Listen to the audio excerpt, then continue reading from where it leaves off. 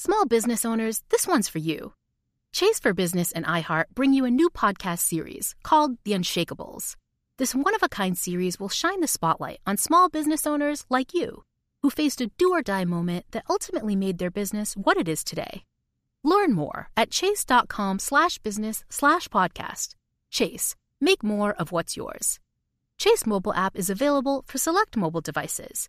Message and data rates may apply. J.P. Morgan Chase Bank, N.A. member FDIC. Copyright 2024, J.P. Morgan Chase & Co. The most innovative companies are going further with T-Mobile for Business. The PGA of America is helping lower scores and elevate fan experiences with AI coaching tools and 5G connected cameras. AAA is getting more drivers back on the road fast with location telematics. And the Las Vegas Grand Prix is powering race day operations with 5G connectivity, giving fans an experience at the speed they deserve. This is accelerating innovation with T-Mobile for Business. Take your business further at T-Mobile.com/now. Experts claim there is nothing tougher than a diamond. But at Diamonds Direct, we beg to differ. Have you ever met a mother? Strong, radiant, timeless. This Mother's Day, give her the gift that meets her match. With diamond jewelry starting at $200. Plus Diamonds Direct's exceptional quality and unbeatable everyday price, you're sure to give her a gift that wows this generation and the next to come. Experience the thrill of jewelry shopping done right at Diamonds Direct. Diamonds Direct. Your love, our passion.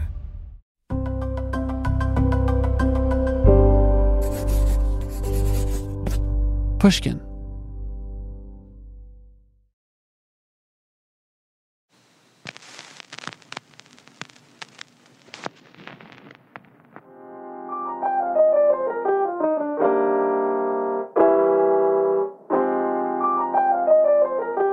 This is Talk Easy. I'm Sam Fragoso. Welcome to the show.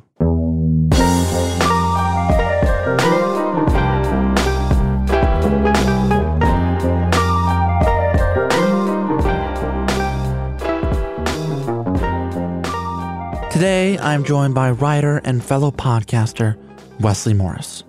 Since 2015, Morris has served as the critic at large for the New York Times, where he's also co-hosted the popular podcast Still Processing alongside Jay Wortham.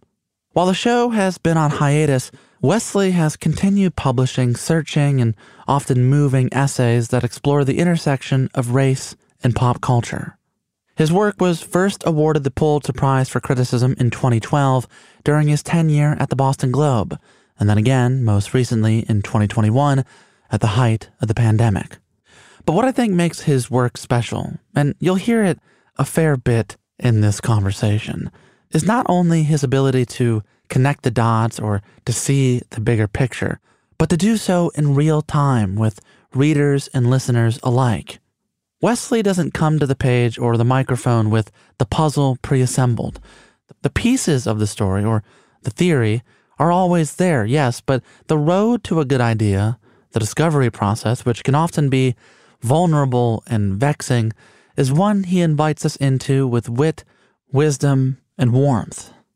And so this week, I wanted to sit with Morris on the heels of this year's Academy Award nominations to try to make sense of what these 10 films both say and represent about movies in 2024. Pictures like Barbie, Oppenheimer, Killers of the Flower Moon, The Holdovers, are they a window into the future of cinema or merely a reflection of this precarious moment in Hollywood? We also discuss his early adventures in moviegoing growing up in Philadelphia, the indie boom of the late 90s, the gradual erosion of what he calls the middle-brow movie in the wake of Marvel, now Mattel, and how the film industry has continued to struggle in its attempts to create a more diverse and equitable ecosystem, both in front and behind the camera. When Wesley accepted his second Pulitzer Prize in 2021, he said, at its most essential, criticism does save people money, and it can expose them to new, mind-blowing work. It doesn't save lives, but it can give life. And so, by the end of this conversation, it's my hope that this episode will do the same for you. And with that, this is Wesley Morris.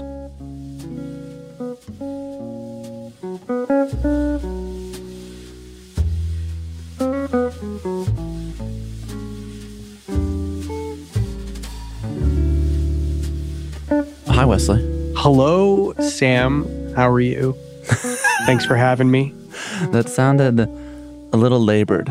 I mean, this is the year of our Lord 2024. I think we're all in for some labor. If I sound like this in January, I think you need to check with me in 11 months or 10 months and see where I am. Do you want to schedule a time to come back on November 15th, 2024? That guest should not be me. You can do better than me. I think David Remnick has signed up for that slot. Remnick? For better or worse.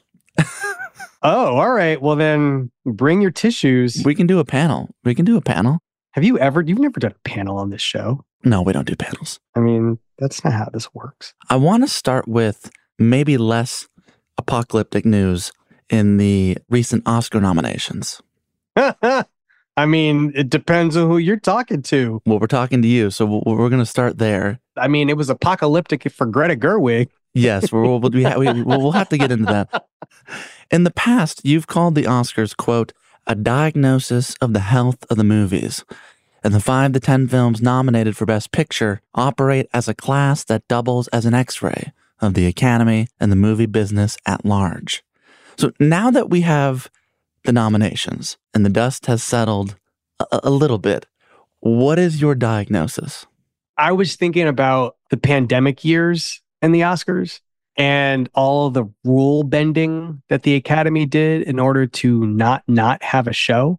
Moving dates, expanding the release or the sort of eligibility windows. What constituted a motion picture? There were all these adjustments the Academy was trying to do in order to keep the show going on. And it was pretty funny because things looked really bad. And how things looked a couple of years ago was that we weren't going to go to the movies again. And every Best Picture nominee was probably going to be watched on a TV by more people than saw it in a movie theater during its initial run. And that is how, in some ways, you wind up with a movie like Coda winning Best Picture, which is the kind of movie where, like, you know, I watched it the way pretty much everybody in the Academy who voted for it. And you just got to think, like, with your eyes closed? I like that movie. And it's funny because I watched it and I knew instantly by the time, like, when they go to the audition and she does the song and the family's up in the balcony and you experience it from their point of view, I was like, there's no way in the world this movie does not win the Oscar for Best Picture. It's your winner.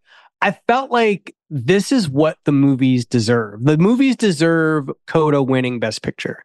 The point is, I feel comfortable with where we are now versus where we were in 2019 to 2020, 2021, mostly because the movies are better. I think the movie attendance is not as bad as it seemed like it was going to be.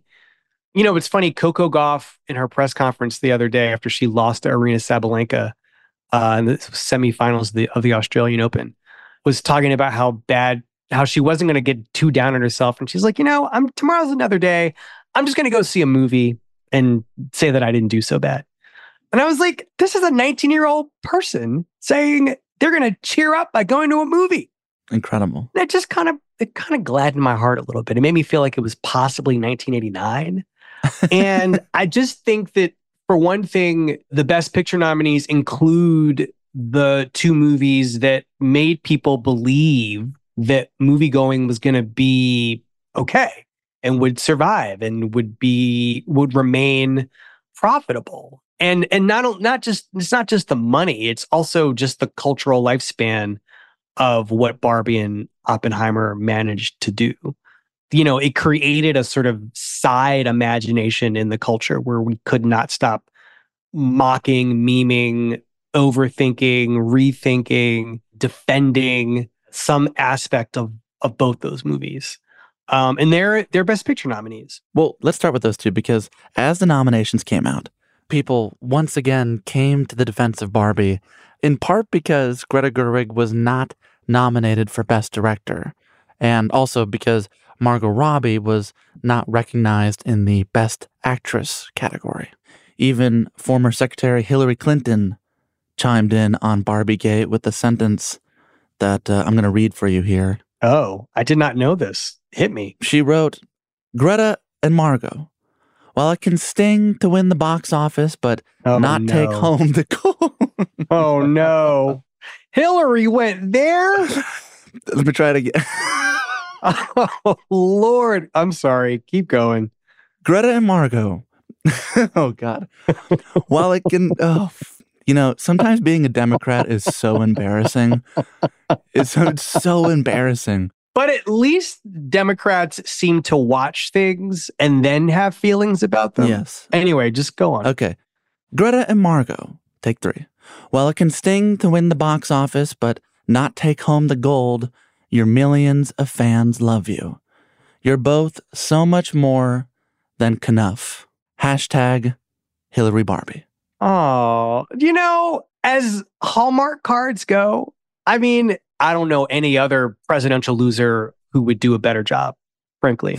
But Hillary Clinton is more than entitled to look at the results of the Oscar nominations and go to a place.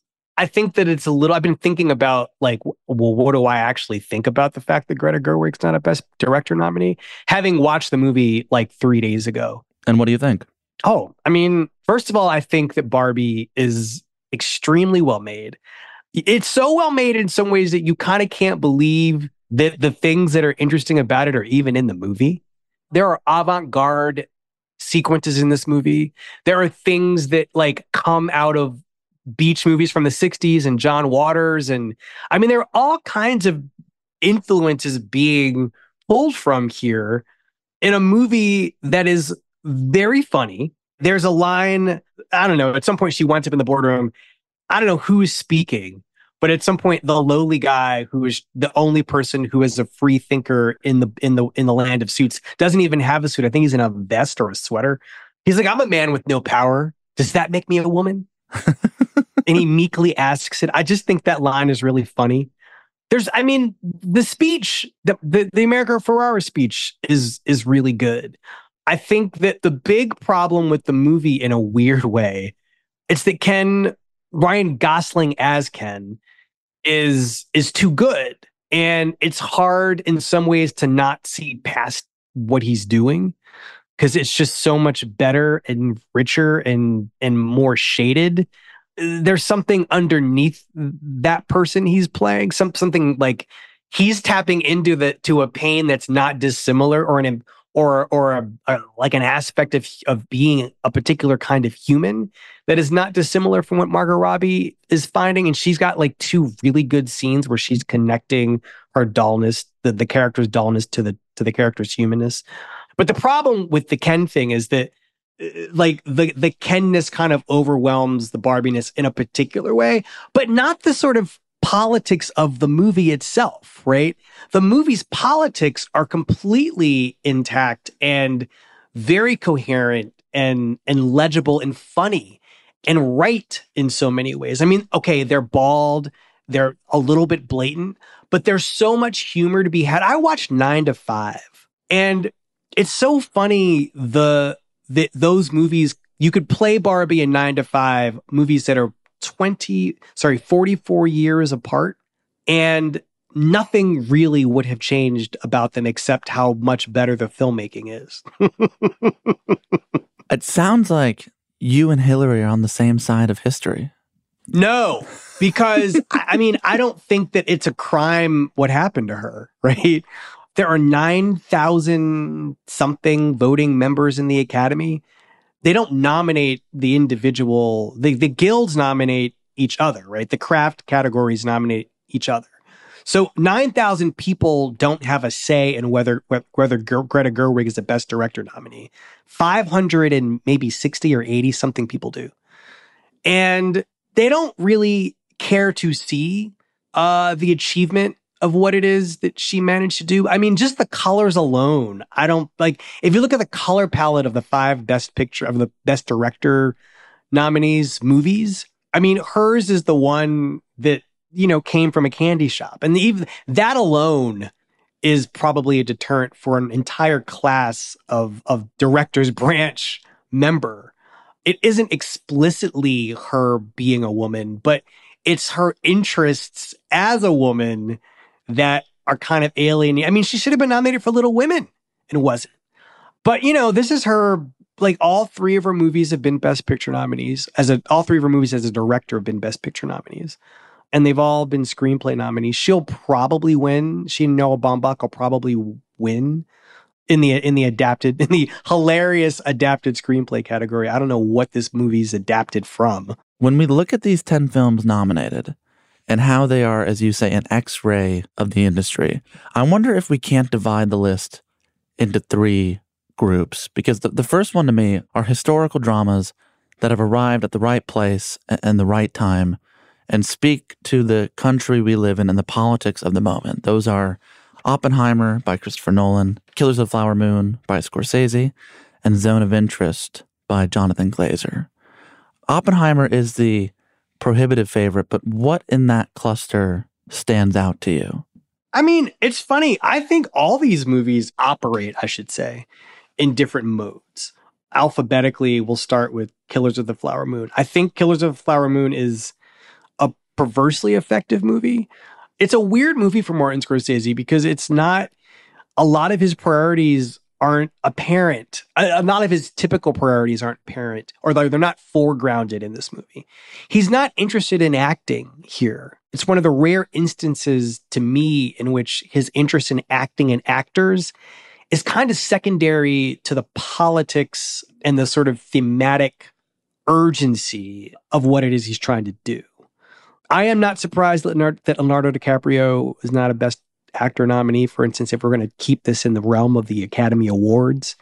This is maybe his least convincing performance of all the ones he's given in Scorsese movies alone. This is an impossible part to play. He's playing a truly stupid person who is also truly in love and truly evil. Easily duped into doing horrible things to people. On that, I want to play a little bit of this clip featuring Leonardo DiCaprio and actress Lily Gladstone in the new film Killers of the Flower Moon. Let's take a listen. Why did you come here? For what? To live here. Yes, I live here. Why? For my uncle. I work with him. Your brother is Brian? Byron, that's right. Byron. You scared of him? My brother? Who? Your uncle. Well, no. No, he's the king of the Osage Hills. He's the nicest man in the world. I know if you cross him, what he could do. No, I'm my own man. I do my own work. I'm a businessman. In a weird way, the thing that sort of comes through in this movie to me is the thing that in reading January 6th reports really leapt out at me, which is like all the people who stormed the Capitol who were like, I don't know, I was just following the crowd. And the crowd went up the steps and into the Capitol. So I did. And this movie is really, to me, about so I did. It's people sort of betraying their own souls, selling their souls. I mean, and really for nothing, honestly, for nothing. I mean, it's land, but there's land everywhere. For oil, I mean, I don't know, go find some oil with some land on it. The movie is steeped in such incredible, vivid pettiness. But I would say, God, I think that the Oppenheimer doesn't really interest me as a movie. And part of it is it doesn't really feel like it's living. I felt like Oppenheimer to me was a series of talking heads. The movie isn't really asking any questions. It's just recapitulating. And the recapitulation just never got me as filmmaking. I mean, I don't know. I just sort of feel like the introduction of the communist end of things was more than the movie necessarily needed. And I feel like if you're going to do that, you kind of have to make Oppenheimer more of who he actually was to the culture. I mean, there was a period during which he was an extremely famous American, and lots of people admired the turn that he took away from the building of the bomb and his outspokenness against it. So all the stuff with Louis Strauss and the McCarthy hearings, I just feel like there's a bridge from the creation of the bomb to those hearings that's missing. And it can't be that it's Albert Einstein on the lawn with a pipe. I actually like the film, but I mean, when you describe it like that, I don't even know how I like it because I was moved by the Albert Einstein with a pipe. Well, let's talk about that. Like, what got you? What about the movie worked for you? There's a lot that got me. I feel probably the same as you about him, which is it's pretty hit or miss and mileage varies. And I don't like the movies that seem to feel soulless. And I felt that this one did have a kind of beating heart, an emotion that I had not found in Dunkirk or Interstellar. Oh, sure. None of those. So I was moved by it. But I want to ask you, because the second group that I had divided for us is Barbie and Maestro. Both are actors turned directors. Both are making big, ambitious films that are kind of upending the genre that they're working in. Even in Time this week, there was an article by Stephanie Zacharek titled Greta Gerwig, Bradley Cooper, and the Strange Curse of Ambition. Do those two pictures feel linked to you? I feel like Maestro solves a lot of the problems that I have with biographical movie making. I did not need a movie about Leonard Bernstein, but I think the reason that it works as well as it does is because the movie really isn't about Leonard Bernstein. I mean, let's just talk about the movie formally for a second. I mean, it spans time. There are shifts in aspect ratio, which if you do that, you have my heart. But it also is really, I mean, the movie is being sold to us as being about a marriage. And I don't really know it's not about a marriage. It's about a man's behavior's effect on a marriage. And all of its impulses to avoid showing Leonard Bernstein really doing the thing that makes him one of the great Americans of the 20th century, and to focus on his energy, his insatiable, unquenchable thirst for all kinds of things and people, his unembarrassability.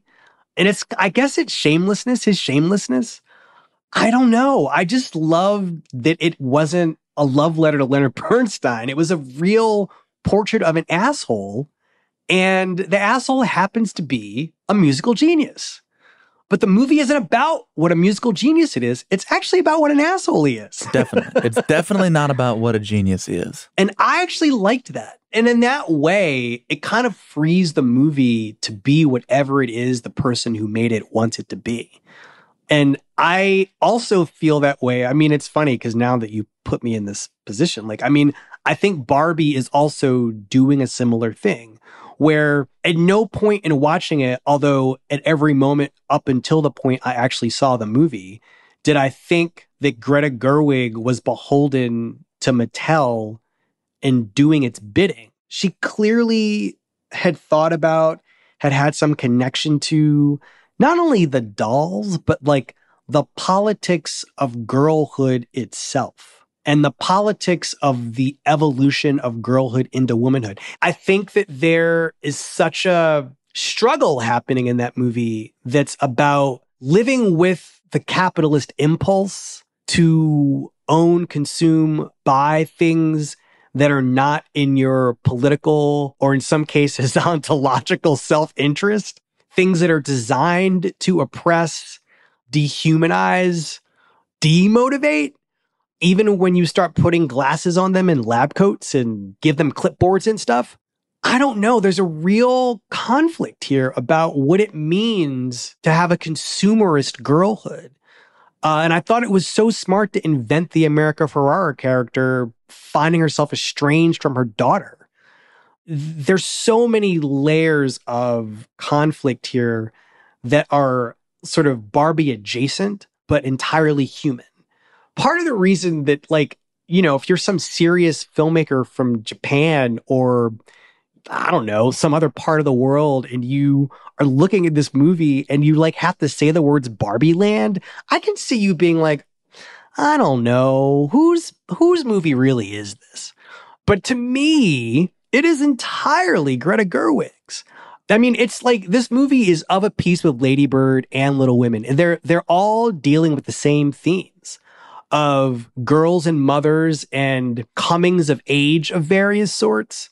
The arrival at womanhood, even if you have been invented to automatically look like a woman, which to me aligns Barbie more with Poor Things than Maestro. I can think of very few better examples of how to both integrate and subvert corporate interests into your auteur sensibility than Barbie. I think Greta should have had you on the campaign trail with her. It's funny because I think a lot about these awards. I've been thinking about these awards, that the Oscars, especially since I was 7 years old. And it always just seemed so final and binding, you know, these certificates of bestness. And now that I'm older, I can see in it the kind of bogusness of it. I mean, the thing that like everybody always knows about, it's like I discovered that Santa Claus is also my dad. My very human, extremely fallible dad who also just wants me to not have my fantasy disturbed about where the gifts come from. But the Wesley at boarding school who walked around with a contraband Walkman listening to the nominees, this person believed in the Oscars. I did. I mean, and I guess professionally now, I do still believe in the Oscars because they're important. And in the ways that you said when we started this conversation, I mean, I still believe that they're an important framing mechanism for now, not just American movies, really, just like the American stop on the movie station, the global movie station. After the break, more from Wesley Morris.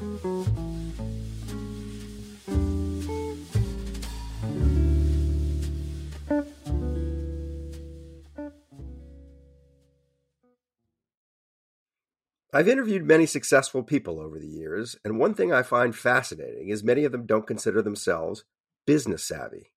Take the owners of Tight Knit Brewing. They turned to Chase for business for everything from banking and payment acceptance to credit cards, and do all of it in one place with the Chase mobile app.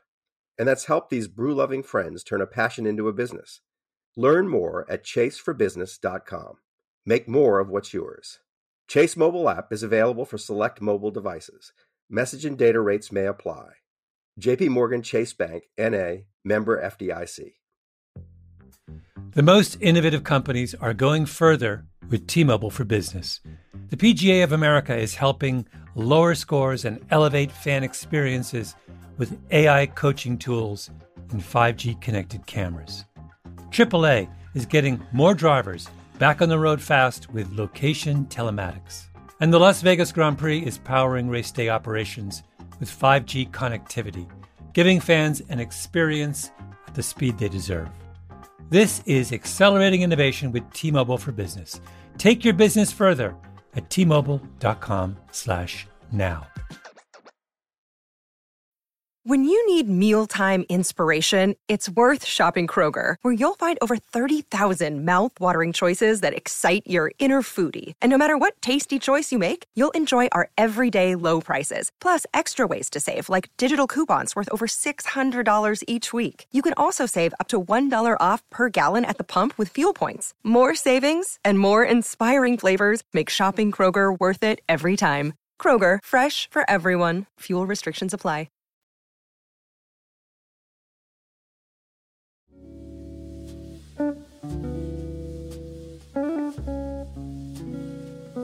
You know, there's a way in which any discussion about these movies or contemporary cinema in general turns into an elegy for the medium itself.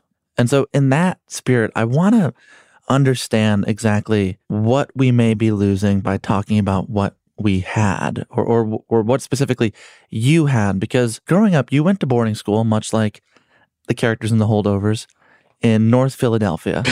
Okay. It was this enclosed campus with giant walls, but eventually you were able to go back home on the weekends and stay with your mother, Judith. And I think it's with her in that house that your love of movies was born, because your parents got a VCR and then 2 video store memberships, one to Blockbuster and one to West Coast Video.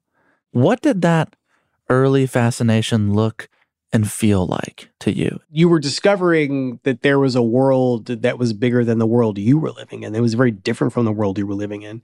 The school that I went to, we had group movies, and we'd watch this movie called Digby the Something Wonder Dog or something. I don't know. It was about a giant dog. And I was like, wow, they made this shaggy dog really big. I don't know. There was just something about seeing with your own eyes someone imagine other ways of being or other options for life that just, I don't know, it just really captivated me. I mean, it's the same experience I had becoming a reader, but this was a different thing because you, in a weird way, it's kind of pre-imagined for you. And then you can take this thing, these images that you've been given, and sort of rethink what their meanings are and how they relate to your life or don't relate to your life, or, you know, have nothing to do with relating to anything. It's just a world that exists, and you'll never really be a part of it, but it's great to think about every once in a while. But like Coco Gauff on her off day, you in 1987 seeing Fatal Attraction 5 times in a theater. What did that do for like an 11-year-old Wesley Morris? It was, I probably had turned 12 by the 5th time because my birthday's in December. So I was probably 11 and 12. There's just nothing that like operates like this now, like where it's something, a movie really is that movie is a straight up contraption, right? Like you get on the ride and very slowly you go up and up and up the incline. And then at some point you reach a peak and it just drops you off. And the movie is so blatantly aware of what it is that it throws in an actual roller coaster sequence, right? There's an actual ride in the movie. And it's perverse in that way. And I sort of loved the perversity of it. I loved that, like, you were watching adult behavior that is recognizably adult. Like, I didn't watch that movie and want to fuck Michael Douglas. I just knew, though, that there was a power in attraction, right? There was a power in 2 people meeting and responding to the desire that they felt for each other. Can I ask you something? What? Why don't you have a date tonight, Saturday night? I did have a date. I stood him up. That was the phone call I made. Does that make you feel good? Does it make me feel bad?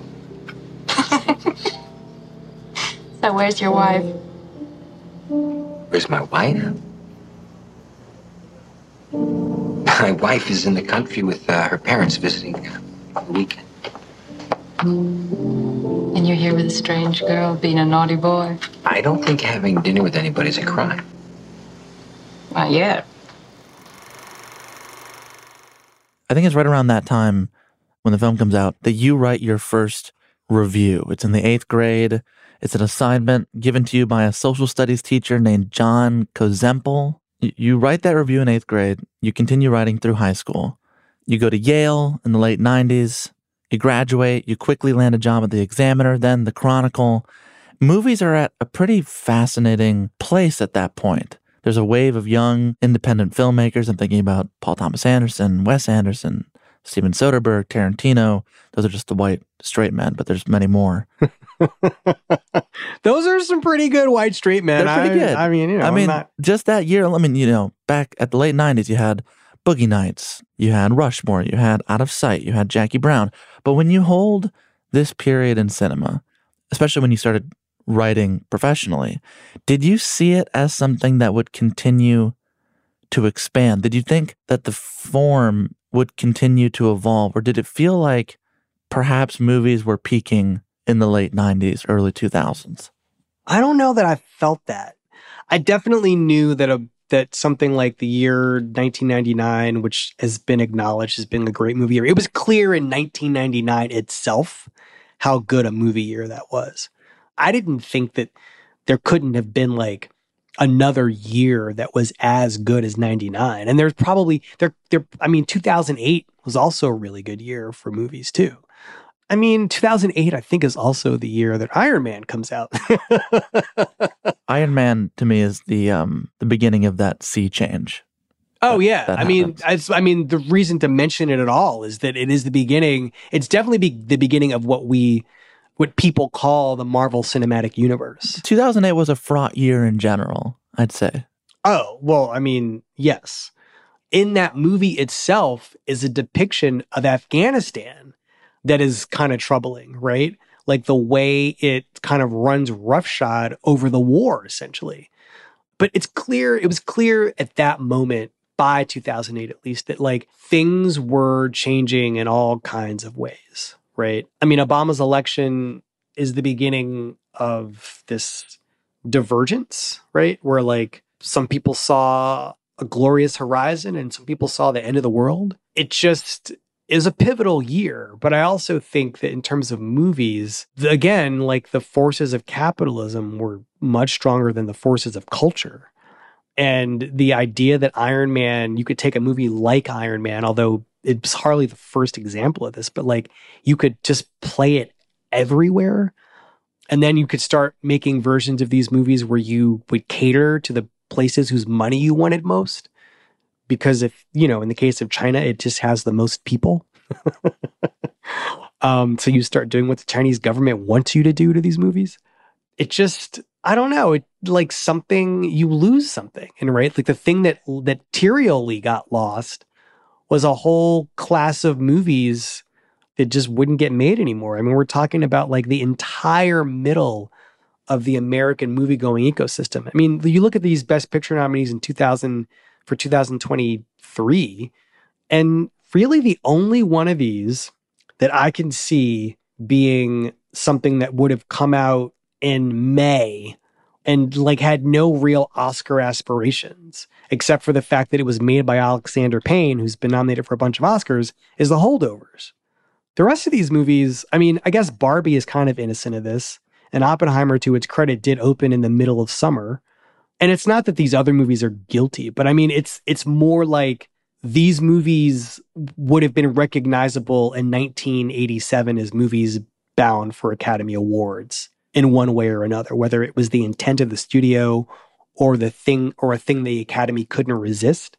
But if you look at a year like 1988 and what was nominated for Best Picture, and I'm going to try to do this off the top of my head, it was like The Accidental Tourist. What the fuck? It's like a travel writer who's getting a divorce and starts having a relationship with a woman who walks his dog or trains his dog. Best Picture nominee. Dangerous Liaisons. Costume drama about two people manipulating each other because they can't have sex with each other anymore. What, 88? Mississippi Burning.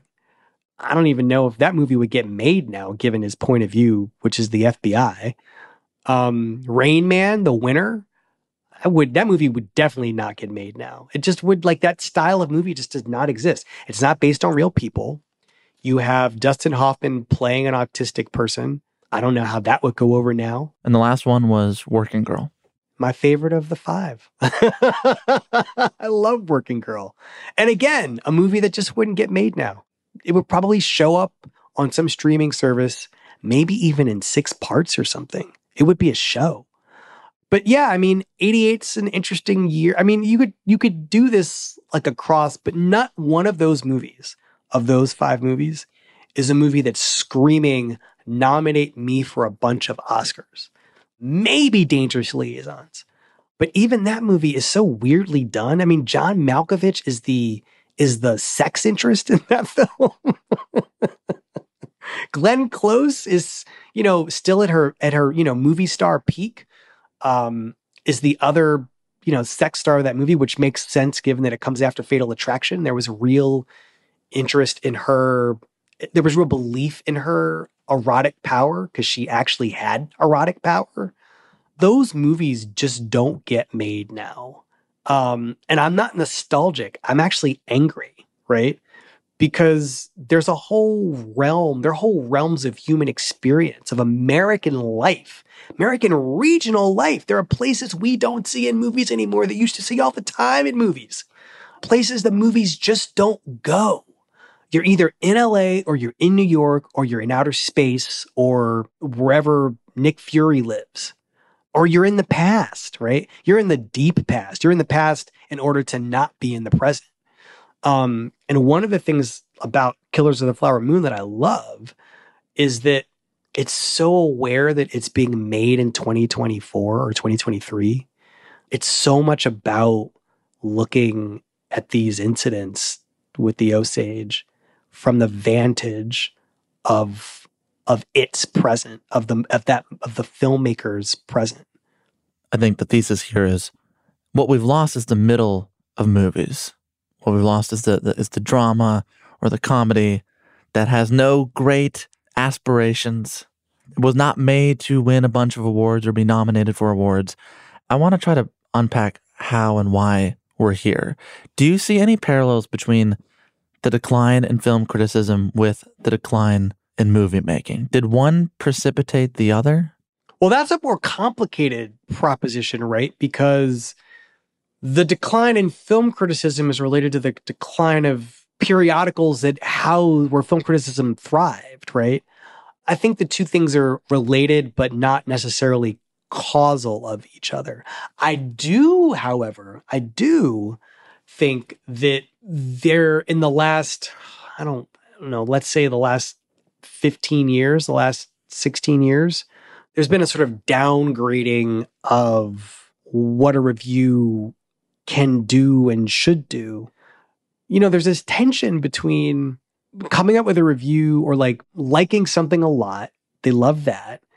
Or like really panning something. When I worked at the Boston Globe, for instance, we gave things stars. If I was like Killers of the Flower Moon, 2 stars, that would have superseded anything I necessarily wrote about it. I think many people would have read the review. But I think that middle place, the middle of movie making is gone. I think like a kind of mixed criticism. People sort of lost patience for that, like that a movie can't have things that work and don't work. I mean, the disappearance of the middle is, there's so many middles that have disappeared, right? Middle ground, middle brow, middle class. There's either or. There's very little room for not even debate, disagreement, but like just complexity. Like I find it really interesting that none of the 10 movies on this Best Picture list include May December. I don't know. Did you see that movie? I love it. Yeah. I did not the first time I saw it. And then I went and saw it again and was like, what was my problem? I saw it the next day.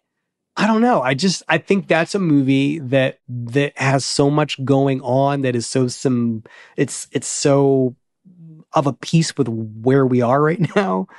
It just it's not telling you what it's doing or how it's feeling or what even it is. It's like the weird touchlessness of Todd Haynes. Even though there's so much touching in this movie, the music is touching, like the butterfly metaphors are touching you.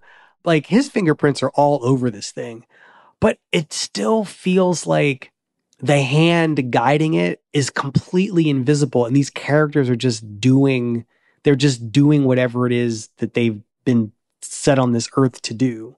To sit down and talk about this movie and like what is happening here, it's really deep and really satisfying to unpack it or argue with people about it. There's some movies where you just, and it doesn't happen very often. Like I leave a movie and I do not trust my response to it. And in the case of May December, I just went the next day and saw it again. It was like seeing something dead come to life right before your eyes. I found that expansion of my mind exhilarating. But we don't have time for that movie now. It's just like, it asks too much. It asks too much. It's funny, that line you had right there, that watching something dead come to life. I think in some ways that's kind of what we've been trying to do in this conversation, talking about something that's dead, trying to will it back into existence. And in this last decade in Hollywood, I'm thinking about 2014 to now, because back then, in 14, you wrote this really beautiful review of Selma. Oh, wow. Okay. A film directed by Ava DuVernay. I reread the piece last night, and I was thinking about how that picture, in so many ways, jump-started the Oscar So White campaign, which forced some to finally reckon with how the Academy and the industry treats artists of color. And oddly enough, exactly a decade later, DuVernay is releasing a new film right now. It's called Origin. It got completely shut out at the Oscars. Funny how Hillary Clinton did not tweet about Origin. She didn't see Origin. Nevertheless, I sat with Ava a couple weeks back on the show. I asked her about the state of movies and how the industry seems to be backsliding into a kind of conservatism. And I just wanted to take a listen to that passage for a second. So this is her reflecting on the last decade of working in Hollywood, in the system, through the system, and how she's starting to think about her future as a filmmaker. I don't know. I'm not sure about the way that how to define how I'm doing it now. All I know is that I feel like I'm tapping out. I've tried to work within the system for the last 10 years. I've sat on the boards of Sundance. I am DGA board. I am a governor of the Academy in my second term. I really wanted to learn. I wanted to understand how these institutions worked. And there's some great people there and beautiful legacy, but ultimately the shifts in the cumulative effect of this, like how the overall industry works, are so insignificant in their velocity, in their scope, in their real impact, that I feel like, you know what, I've done what I could, because it was a lot. It's a lot of extra time, a lot of extra effort, a lot of calls, a lot of meetings, a lot of thinking, a lot of trying. And it's time to pass the baton to someone else who has a fresh energy and who wants to take. I've achieved some things within those organizations that I'm proud of. But for me, it's just not, I feel like I'm tilling ground that I'm like an old pioneer on a bad plot. It's like, and I think that I started and I was like, oh, this place can change. Like, there are people here. This is a liberal town. Like, it'll change. And there's been some beautiful things that happened. But my success is not change. Nia DaCosta's success, Gina Prince Bythewood suggests, when you can name us all on two hands, that's not change. That's a few lovely things that happened to a few people. And for me, that's not worth it. I would rather just try to build something sustainable and beautiful and smaller and lovely in my own likeness with people who think like me. And in some ways, I think, is that small-minded? Is that just closing ranks? But at some point, it just becomes what's healthy. What does that look like for her, though? Does she say what it looked like for her? Well, in the case of Origin, it looked like getting funding from Jobs, the Ford Foundation, Melinda Gates. But she went the kind of route that Soderbergh has done, getting financial investments from private sources and stuff like that. But what did you make of that? I'm not surprised. I also think that it's funny because I think Ava DuVernay is the apotheosis of Black American woman filmmaker. She's the person that people automatically think of, reflexively think of when they think those things. And I think there's a burden that's on her that doesn't have anything to do with her personal ambitions. I think that she feels responsible for ensuring that she's not the last person to get through the door. And I don't know. I mean, I have a lot of sympathy for her because she's taken on a lot.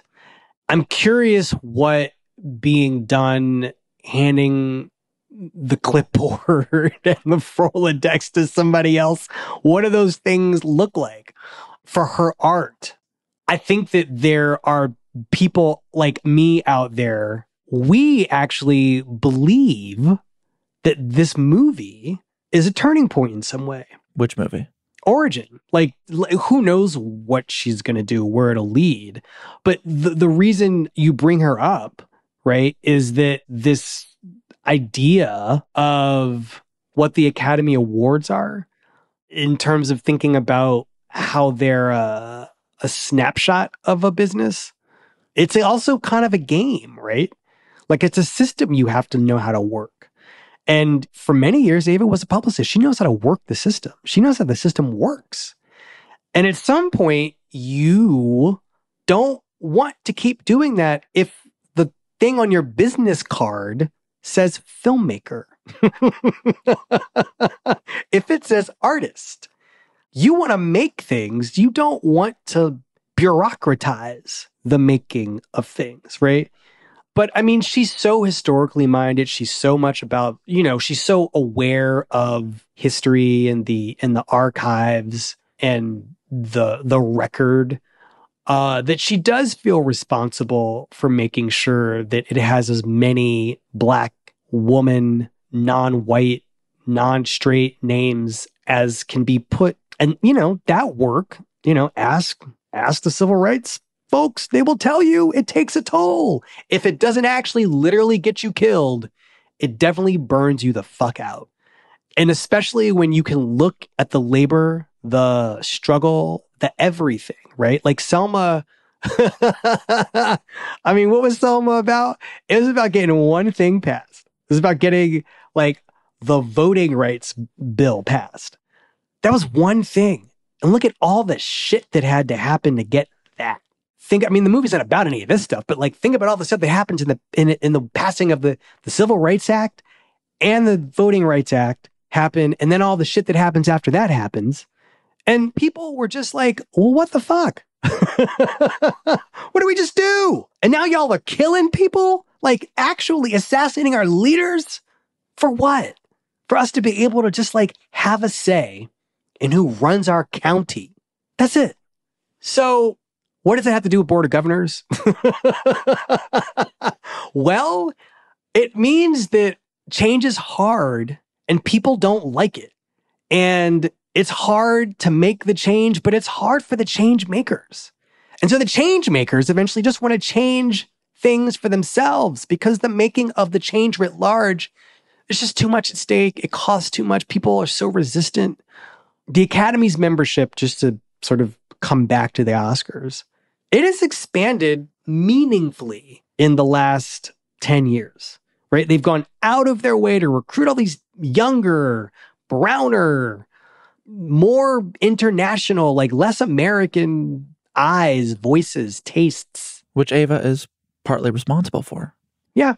I mean, to her point, I mean, it's interesting, right? Like, just to stay with Black people for 1 second. The math on this is tricky, but like, there have been more Asian and people of Asian descent winning the directing Oscar in the last few years, I think, than Black people have ever been nominated. And I don't know what to do with that number. I mean, it's great for changing the scope of who is in that club. I mean, the same is true for the three Mexicans, Del Toro and Iñárritu and Cuarón. I think that the sort of expansion of like what a best director has changed, is like it's grown so wide, but not wide enough to say that a Black American also best directed something. And there is like a real resistance to thinking about Black people in a new way. Right? What do you mean by new way?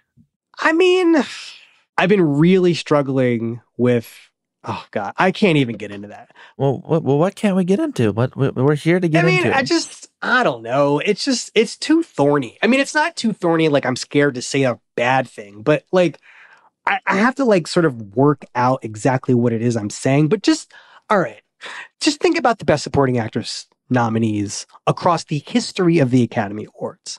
Okay. What have those women been nominated doing?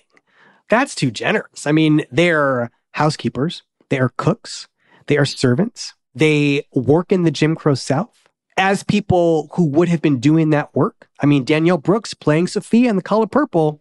I mean, that's her job. Her business card would say working for white people. Divine Joy Randolph? I mean, she's a cook at the school.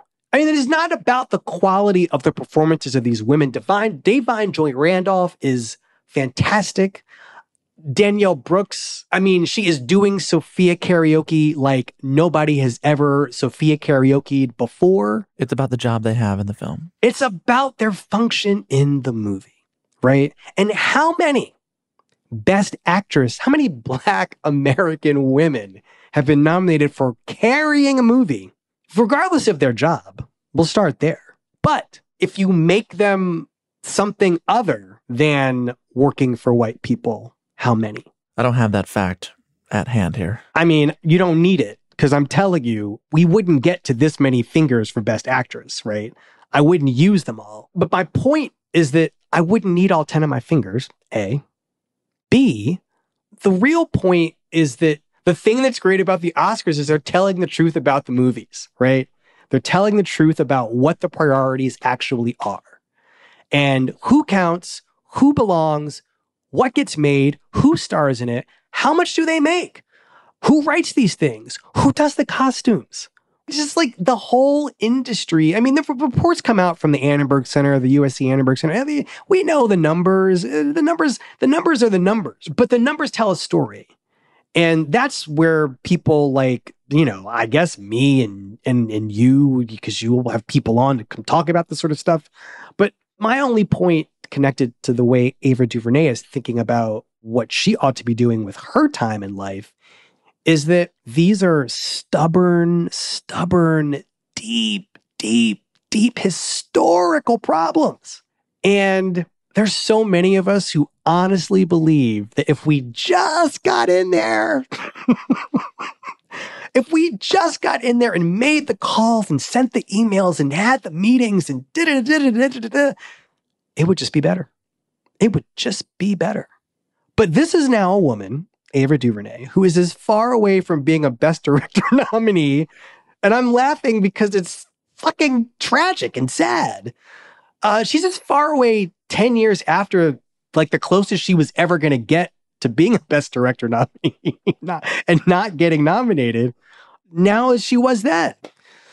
And this is not about origin or the quality of origin or should she even be nominated. It's like it's just about the scope and entrenchedness of the problem.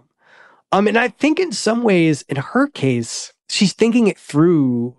She's at least thinking through this question of justice in her work.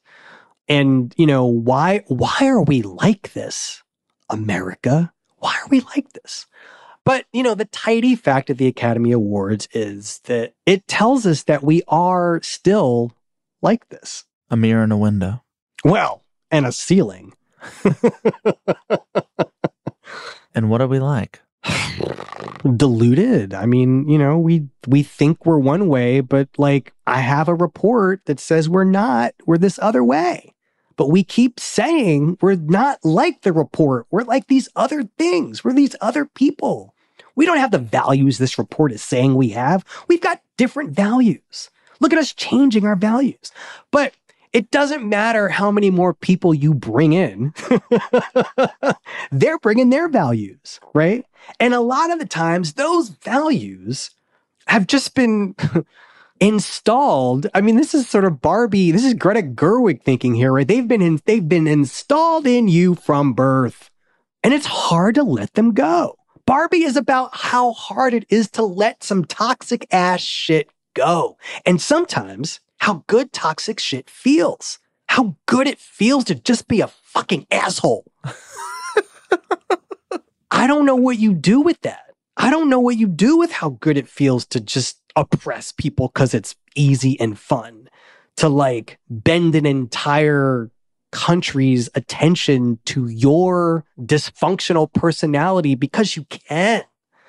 It's just, I don't know. It's a really, really crazy time to be an American, to be a new arrival to this country and to see what people are saying about you and what you're doing here. To be a critic at large at the New York Times? Yeah, I don't know so much about I mean, I guess if my brain is applied to some of these problems, sure. I mean, but one of the great things that I love about my job is I get to think about the meaning of the stuff that people make for us to enjoy. And I get to think about how the stuff that people make makes me feel. I don't have to like weigh in on things. I just don't like that. I don't believe in having takes, right? I mean, I believe in the having of takes. I just don't believe that I need to be having one. Yeah, we've done a podcast of takes. Right. I mean, you and me just now? Yeah. I mean, some takes. I think that we've been really thinking through these problems. These aren't really takes. I want to understand how you see your role and job in this moment, how you're thinking about it, how you're thinking about doing it, what it means to do it in this country in 2024, and where you're at with what you've committed your life to. I don't know. I mean, I feel like everybody tells you that the therapist qualities that you have are intense.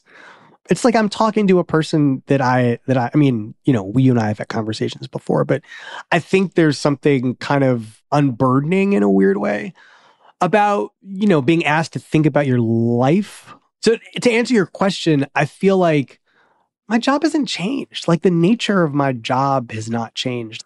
I feel more certain about the way I want to do my job than I've ever felt. What does that mean? The people whose work I like to read, the people that I love talking to, the people I love hearing talk to other people, we're all trying to figure out how to live in whatever way it means it to be alive. And so much of the creation of art, the making, the writing, recording of a song, the labor that goes into making a book, especially a good book, filmmaking, any kind of art, it's hard. And it takes something really special to make something that touches other people. And that, to me, it's life-giving. You are giving part of you to the rest of us. And, the way I think about my job is to respond to that offering. Sometimes I wish you had given me more, maybe given me less, given me something different, but I'm always grateful to have received it. I mean, I do think that so much of the thing that I want to try to do is never lose sight of the biggest picture that we have, especially as Americans, because it's so easy to do that. Again, I hate to keep going back to Barbie, but Barbie is secretly deep. Barbie is really about like lost connections, displaced desires, like personal revelation, epiphany. And these are white people having these revelations too, right? These are white people waking up to the reality of themselves. And Barbie doesn't even know she's white, but she discovers it. I mean, not necessarily in the movie, but part of this schematic of awakening in Barbie has to eventually involve her being aware that she is a white woman. Stereotypical Barbie is what they call her. And I feel like that's a great euphemism for white.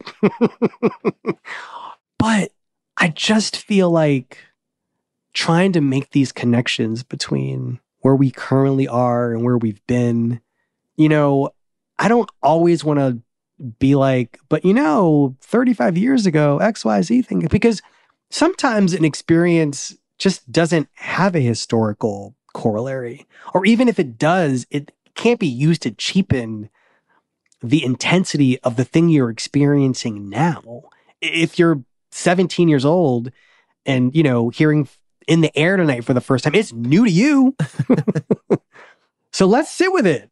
I mean, I so deeply want to capture that sensation of, oh my God, holy shit, Jesus fucking Christ. Why did you do it again? Try to just think as historically as I can about the present without like using the history to oppress our enjoyment of what we are currently doing, but to say that like we're on a continuum and to figure out where on the continuum we currently are at a given moment in present time with respect to the past, and to always keep that awareness with us. We don't want to bring it with us is the problem. You know, I wanted to ask you that because when we first sat down in 2016. Was that in San Francisco? Was that at the San Francisco Film Festival? At the headquarters of the San Francisco International Film Festival? That's right. It was episode 5 of the podcast. Congratulations to you, by the way. I just, it's the funny, like, I'm just going to interrupt you for 1 second to say that I got very moved when I saw the art of the guests at some point. This is like 4 or 5 years ago. I was like, look at all this. So like once a month, I'm just like, well, I missed that one. Oh, look, Min Jin Lee looks really good. You know what I mean? Like, I love that. So congratulations. I mean, just congratulations on 8 years, but go on. Well, thank you. In that conversation that we had, I kind of asked you this same question back then about purpose and why and where you were at. And I thought perhaps we should take a listen to that for a second. Oh my God. What the fuck? Really? This is Wesley Morris in 2016. I think, and you know, anybody who spends enough time writing about directors should know this, like at some point, you just sort of start to lose it. I mean, I might have already peaked. I don't know, but I'm somewhere in that, like somewhere between 35 and 50 is that zone. I mean, if some of it's subjective, it's probably all entirely subjective when it comes to the question I'm actually asking, which is like, what happens does the energy run out? Right. Like, do I suddenly just get bored doing this? And there are a lot of days where I'm like, this is dumb. Really? No, I mean, yes.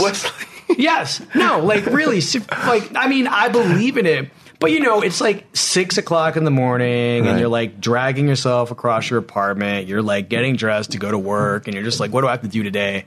Oh, right. I have to write something that sounds smart about girls. Is that really important? And then I'm like, yes, it is. I get to a point where like, yes, it's fucking important. But it takes it, like, sometimes there are days when it just takes a little bit longer to get to like, yes, this is important. Some days it's like instant. Like, I don't even have to, there is no sort of meta conversation you have to have with yourself about whether or not you should be doing what you're doing. But I will never really ever be satisfied with what I'm doing because I live in constant fear that I will lose the will to do it. I still feel that way. I still feel that way. I truly do. I don't know. Every day that I wake up, Sam, I think, is today the day that it won't be there? Will it not be there today? Like, not only the will to do it, that is 8 years ago me. Like, now I'm like, is there still ink in the well? Can I still get it up? Is the magic still there? Because it's really what we're talking about. Honest to God, I swear to God, Sam, it's magic. Like, there's a lot of work that goes into it. There's a lot of suffering and, revising and, false start, everything that involves, the creative process entails. But at the end of the day, at the beginning of the day, it's magic. I still have the will to do it. But now I'm like, it's not even about the will. It's just truly about, is the sparkle of the thinking and the writing still going to be there, even if I want to still be wiggling my fingers across the keyboard. And I just thank the universe that, and my ancestors, somebody in my family had this. I really believe that. Somebody in my family who never got a chance to, somebody in my genealogy, in my family history, somebody was cooking and really loved it. And whatever that was, I really feel like I got it from them. And hopefully I will have it so that when I die, it is a through line to my sister's kids and their kids and their kids' kids.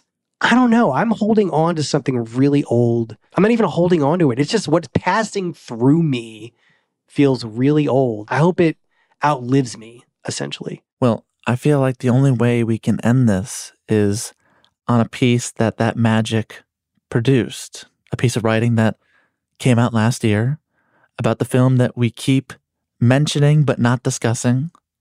This is your review of The Holdovers. And I have to say, these last 3 paragraphs are maybe some of my favorite bits of writing that you've ever done. So I thought, oh, thank you. Perhaps you'd want to read it for people as we leave. Me? Okay. I have not seen these words, by the way, Sam, since they entered the New York Times. Okay, well, this is Wesley Morris on the new film, The Holdovers, directed by Alexander Payne. Once it's all over, and the movie has reminded you of Dead Poet Society or maybe half a dozen films from the 1970s like The Paper Chase, you might also feel what I did. Like you've seen an inversion of Wes Anderson's Rushmore, which opened 25 years ago. Payne and Anderson arrived at roughly the same moment in the mid-1990s. Only Payne's milieu is world-weary, harsh, slouched, bluer-collared, grayer. I saw Rushmore when I was loosely older than Max Fisher, the movie's go-getting adolescent old soul protagonist. Anderson's declarative archness and rigorous eye rocked my world. A geek had gotten his revenge, opening a nerdcore floodgate. But more important, his romanticism felt true. Cruelly, my peer is now Paul Hunnam, a figure humbled by principle, hampered by pride, and by the end of The Holdovers, humbled some more. He's Max Fisher, slumped. Watching Anderson's films has steadily made me the ogler Matthew McConaughey plays in Dazed and Confused. I keep getting older, and they just stay the same. The romanticism is calcified. His movies are less ardent, as much sculptures to passion as passionate themselves. Payne's weakness was for pessimism, a hardened, freewheeling version. His movies were about cynics, the native-born, the Aravists. But somewhere along the way, he and Anderson swapped, and the romantic intruded. Payne's characters began needling each other and connecting, and that crackle kicked in. That's especially true of his last two. The other is Downsizing, a soulful, futurist satire with Matt Damon and Hong Chow that nobody saw. In middle age, Payne has come newly to life, whereas the Anderson of 2021's The French Dispatch and this year's Asteroid City seems to me as alienated from sensation as ever, hiding in and fussing over the past rather than interrogating or inhabiting it. The Holdovers kicks off with the same kind of twerpy, entitled, under- and upper-class folk that dominate Rushmore, but he sends them away to get down to a more pungent, nitty-gritty kind of comedy. One character tells another his near-murderous sob story, and at some point a different character deadpans to him, "Here you go, killer." This is Payne's first movie set in any kind of past. It's using the old MPAA rating card and was shot digitally by Eigel Brild to achieve 35 millimeters coziness. But it doesn't feel stuck there. Payne's not locking us out, he's letting us in. Practicing what I suspect is Paul Hunnam's stock and trade during the school year, bringing ancient civilizations to aching life. All right. What was your point? Annoyed? Is this an annoyed Wesley I see? No! I mean, thank you for that. I appreciate it. I really appreciate it. It's a moving piece of writing, in part because you kind of put yourself in there. You saw some of yourself in the Giamatti character, in disposition, in spirit, not quite age, but perhaps in vocation as well. I don't know, because his job as a teacher in that film is to, as you write, bring ancient civilizations to aching life. And I was thinking, like, at its best, at your best, isn't that kind of what you do in writing? I mean, fair. It's well observed. I mean, sure. Yes. I mean, it can't come at the expense of the new. I would just want to emphasize that, right? Like, it can't come at the expense of not being in the present. And the thing that I kind of admire about the Holdovers is it's like it's Thomas Paine, Alexander Paine, sort of thinking about what it would mean for him to go back to the 1970s. I don't know. This is a filmmaker who's only ever wanted to tell us who we are as a culture, as a people, as a national civilization. So if that guy wants to spend one movie in 1970 something thinking about these, spoiled people who have to like eke out a life in a real city like Boston during the end of the Civil Rights Movement and the Vietnam War, he gets to do it because he's earned it. And it does not feel like he wants to stay there at all. I bring this up because to end, does this new film that is very much the kind of film that has vanished from the landscape, does it give you hope for the future of this medium? I mean, maybe, but how old is Alexander Payne? 62, I think. I mean, where's the equivalent now of the guy who made Citizen Ruth? Where's that person? Because that's the thing that's giving me hope, not that this great director who's done his work, right? Where is, a 30-year-old person who wants to give me an abortion comedy right now? Who wants to give me a really perfectly etched comedy about reproductive rights in America and the hypocrisies therein? Utterly cynical, very funny. Where's that person? Because I'm waiting for them, and I don't know where they are. Well, I think right now, there are a lot of people listening to this conversation that are going to try to answer the call. God bless you, and God help you. But I'm here when you're ready. When you do it, I want to be the first person to see it, read it, something. And whenever you write about it, I am excited to read it. You talked about how filmmakers, at their best, make work that shows us how to live, what it means to be alive, was what you said. And I think you have done that a whole lot in the last 8 years since we first spoke. So I want to thank you for that. And I want to thank you, as always. My God, 8 years. Thank you for the time. I know. Don't do that. Thank you, Sam. Thanks for having me. Wesley Morris. Take care. Take care, Sam.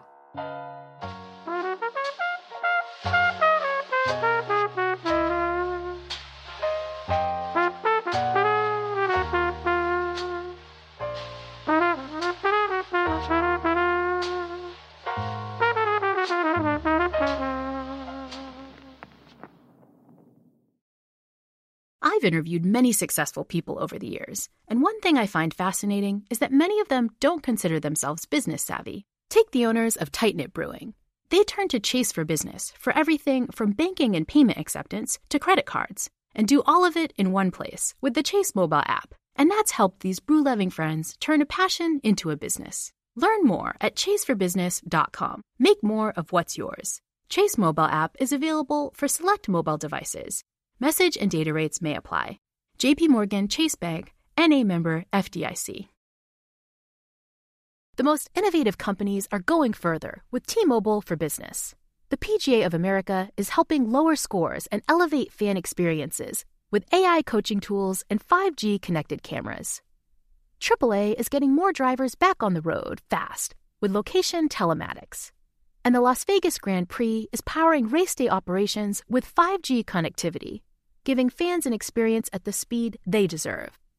This is accelerating innovation with T-Mobile for Business. Take your business further at T-Mobile.com/now. Smart journalism. Fascinating topics. Words that describe CNN's podcast, The Assignment with Audie Cornish. Last year, the Army missed its recruitment goal. It had 65,000 spots to fill and came up 10,000 short of that target. Why is it so hard to recruit? How's the Pentagon responding? And how are the voices of service members on social media shifting the balance? Listen to The Assignment with Audie Cornish wherever you get your podcasts.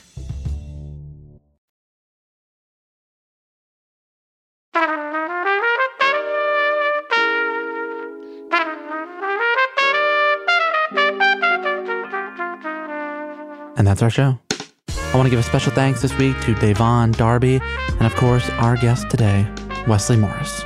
To read or to learn more about any of the 10 films nominated for Best Picture, be sure to visit our website at talkeasypod.com. If you enjoyed today's conversation, I'd recommend our episodes with David Remnick, Jay Wortham, Matt Bellany, and Ava DuVernay. To hear those and more Pushkin podcasts, listen on Apple Podcasts, Spotify, or wherever you like to listen. If you want to help us out, be sure to leave us a review on Apple or Spotify or wherever you are listening to this right now. If you want to go above and beyond, sharing the program on social media, sharing it with a friend, all of it really does help us continue doing the work we do here every Sunday. You can follow us on Twitter, Facebook, Instagram at TalkEasyPod. If you want to buy one of our mugs, they come in cream or navy, or the vinyl record we made with writer Fran Lebowitz, you can do so at talkeasypod.com/shop. Talk Easy is produced by Caroline Reebok. Our executive producer is Janixa Bravo. Our associate producer is Caitlin Dryden. Today's talk was edited by CJ Mitchell and Caitlin Dryden and mixed by Andrew Vastola. It was taped at Spotify Studios here in Los Angeles, California. Our music is by Dylan Peck. Our illustrations are by Krisha Shenoy. Our video and graphics are by Ian Chang, Derek Gabrizak, Ian Jones, and Ethan Seneca. I also want to thank our team at Pushkin Industries. They include Justin Richmond, Julia Barton, John Schnars, Carrie Brody, Eric Sandler, Jordan McMillan, Kira Posey, Tara Machado, Jason Gambrell, Justine Lang, Malcolm Gladwell, Greta Cohen, and Jacob Weisberg. I'm Sam Fragoso. Thank you for listening to Talk Easy. I'll see you back here next week with filmmaker Lulu Wong. Until then, stay safe and so long.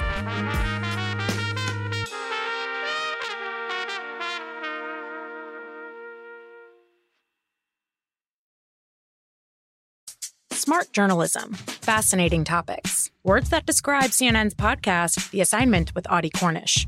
Last year, the Army missed its recruitment goal. It had 65,000 spots to fill and came up 10,000 short of that target. Why is it so hard to recruit? How's the Pentagon responding? And how are the voices of service members on social media shifting the balance? Listen to The Assignment with Audie Cornish wherever you get your podcasts.